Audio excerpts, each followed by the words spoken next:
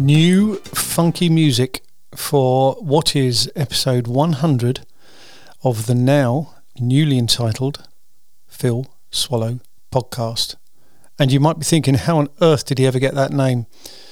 No, you probably aren't thinking that. But yes, first episode of my podcast when it was originally Phil's photography journey was March 2018. That's coming up for 4 years, I suppose, ago. And it's not been every single week. I made a commitment 2021 to record every week, and pretty much that happened, apart from a bit of travel and one thing and another.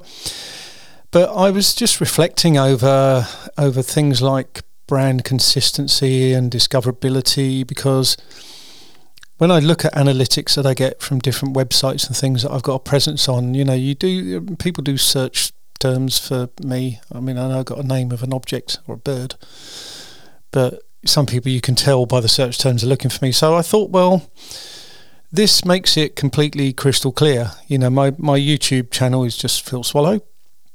Things like Instagram, Phil Swallow Photo, Phil Swallow Pics on Twitter, but it's all kind of my name, and that's me. And I thought, maybe I'm just trying to be too cute, too clever, whatever it might be. But I guess there's no better time than when you reach your 100th episode to kind of revisit things. And it's also still, fairly new in the new year, 2022. And putting all those bits together, I thought, no, I'm going to go for it. So I've done a new bit of artwork, fairly simple, but it's got my little kind of logo on there. And I'm not looking for the content to be massively different, really. I'm hoping, as I say, that this might lead to some more discovery, linking, to my other sites and things.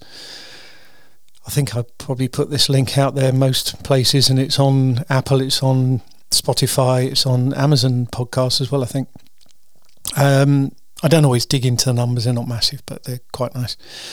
And yeah, so that's what I want to do. So without further ado, I'll kind of kick off what's been happening, apart from the rather odd situation yesterday when our microwave blew up. Just microwaving some milk in a cup for a coffee, and it started okay, and then it just made this horrible noise, and then there was that horrible kind of electrical burning smell. Thankfully, we had some vouchers for John Lewis, and we ordered it yesterday and picked it up today, and the other one's all much bigger and better and more powerful and, a little bit more techno. So hopefully it will serve us well. And so that was a bit of drama anyway, just getting off track a little. But yes, on one of the two big filming things happened this week. First was Sunday when I met Ian Walker, pilot, and I think he's the main contact for the historic Croydon Airports Trust charity, people that look after Croydon Airport, and we'd agreed prior to Christmas to do this meetup. He offered his valuable time, and I was really grateful for that. So we met at the place, at the site on Sunday, and we did some walk and talk and interview type things, and Ian telling and sharing his knowledge. I'm going to do a bit of extra footage recording. Possibly may need to go over a couple of bits that Ian's done, don't know yet. I've uploaded some of the clips. But I this is kind of evolving into a way that I like to work when I'm doing things, with others. Excuse me.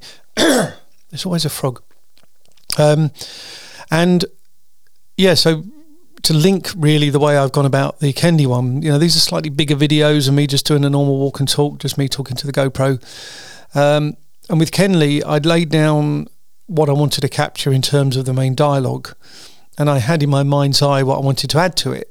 So I went over to Kenley yesterday, and I did a kind of walk and talk GoPro usual thing to fill in some of the gaps and make sure it had a start and an end. Very important when you're telling any story, of course. And then I went back to the car, put my boots on and got my tripod and my camcorder, and went out and did some more detailed footage where I could do kind of zooming in, a bit more camera control. And I suppose I was out there for about 3.5 hours, maybe max. But it was very good. The weather was great. Whereas we've had a bit of rain today. So I wanted ideally the light to be similar to what it was when I did the main recording with the guys before Christmas, but it was okay. It was okay. So I'm now doing the edit for what will be the final product, final video. Difficult to put a timing on it. I've got some time today. In fact, after this is uploaded and all my new branding and relaunch stuff has gone on with the podcast, I'm going to be going back to do some editing before mealtime, so that'll be fun. And then so with Croydon, I'm looking to do a similar thing. So tale of two airports, aerodromes, airfields. So with Kenley, you've got this massive space that's pretty much the same as it was. The greenfield, the runways, the surface area, if you like, is all exactly as it was almost throughout its history. Concrete runways came along in 1939 for the war. Croydon, you've got very little airfield space. There's a bit of kind of space behind main industrial area, but you have got the buildings, the control tower and all that stuff, and they tell a great tale. So I almost thought to myself in my head, between them, you've got a fully functioning airport. Well, you haven't, because the runways aren't big enough for modern aircraft, but you get where I'm coming from. So I'm going to do kind of a little bit of parallel work, really, although the aim is that Kenley's the focus, as I mentioned, get Kenley done, get it out there, and then Croydon will become the main focus. So in this first couple of months of the year, I aim to release, 2 quite chunky videos to my collection, and I've still got some smaller ones that I want to do and some research that I need to do. To be honest, it's not a problem I've had finding the new subject matter. I meant to mention, and if I probably mentioned before, the good thing about Croydon is you can fly a drone, whereas Kenley is a working airfield. You need to, you could do it, but you've got to jump through some hoops. So I'm looking forward to completing both of those. And I also think in both cases, the video that I put out will be a good broad brush story, but not necessarily the whole story. I think there's going to be other little tales and things that can be told, around the site. There's some other bits of things that can be discovered and shared. So I'm really quite looking forward to doing that. Other than that, it's been a fairly reasonable, relaxing time. I've not really had to do too much in other aspects of photography. Did pop out, was that last Friday? Yeah, I think it was. Because I'm involved in our local magazine, and we wanted to we're doing a bit of a relaunch on that publication itself. And we've got one of the guys who's quite good at all that kind of desktop publishing and user interface design and stuff.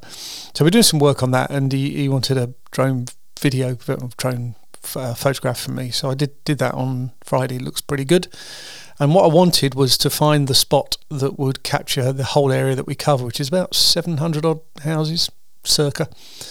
So I did that. Might need to do some more, and I might also just do some ground level stuff, but we'll see how that goes.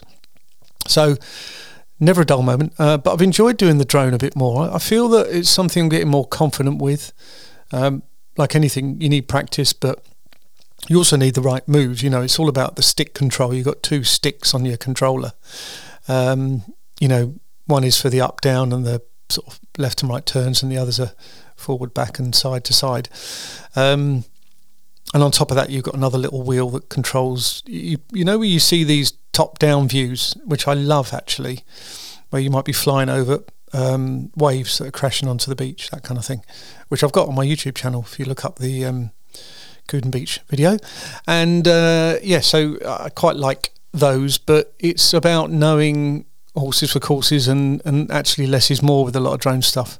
Unless it's telling its own story, just watching drone clip to drone clip can be sometimes a little bit boring.